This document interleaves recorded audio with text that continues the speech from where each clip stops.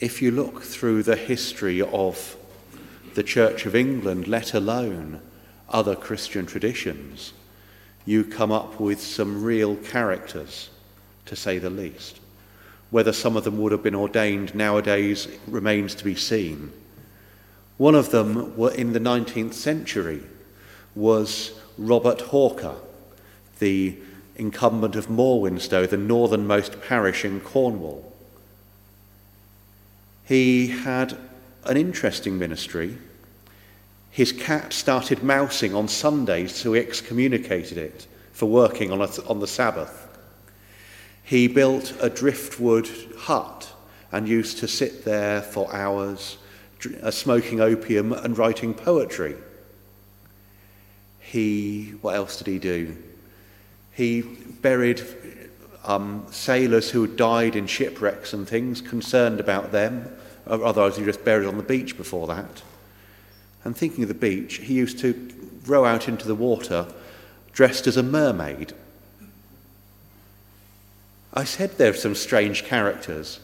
Also, in 1843, he reintroduced the idea of the harvest festival, the harvest thanksgiving, back into the church. It's something which had been happening until times of the Reformation, but then it sort of died out.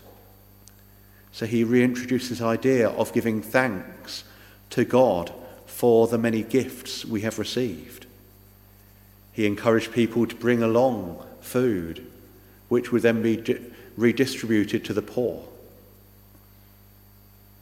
If we look at that gospel reading we've just heard, that first section of it is a reminder, don't just gather up what you've all got, build a bigger barn, a bigger barn, a bigger barn again, lob all the food in it just in case you have a rainy day or a famine for 25 years or something.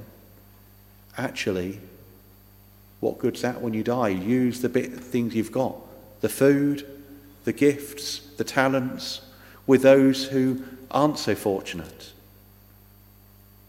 And the Harvest Thanksgiving, the Harvest Festival is one example of that.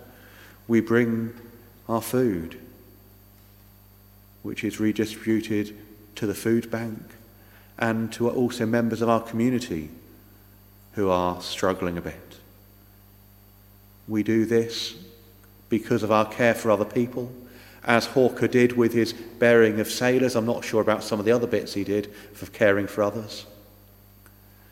But also we do it because we are thankful to God for the blessings we receive. And as we are thankful, as we are grateful, we show that thanks in gifts of things for others. Let us pray. Loving God, we thank you for the harvest. We thank you for all the blessings we receive.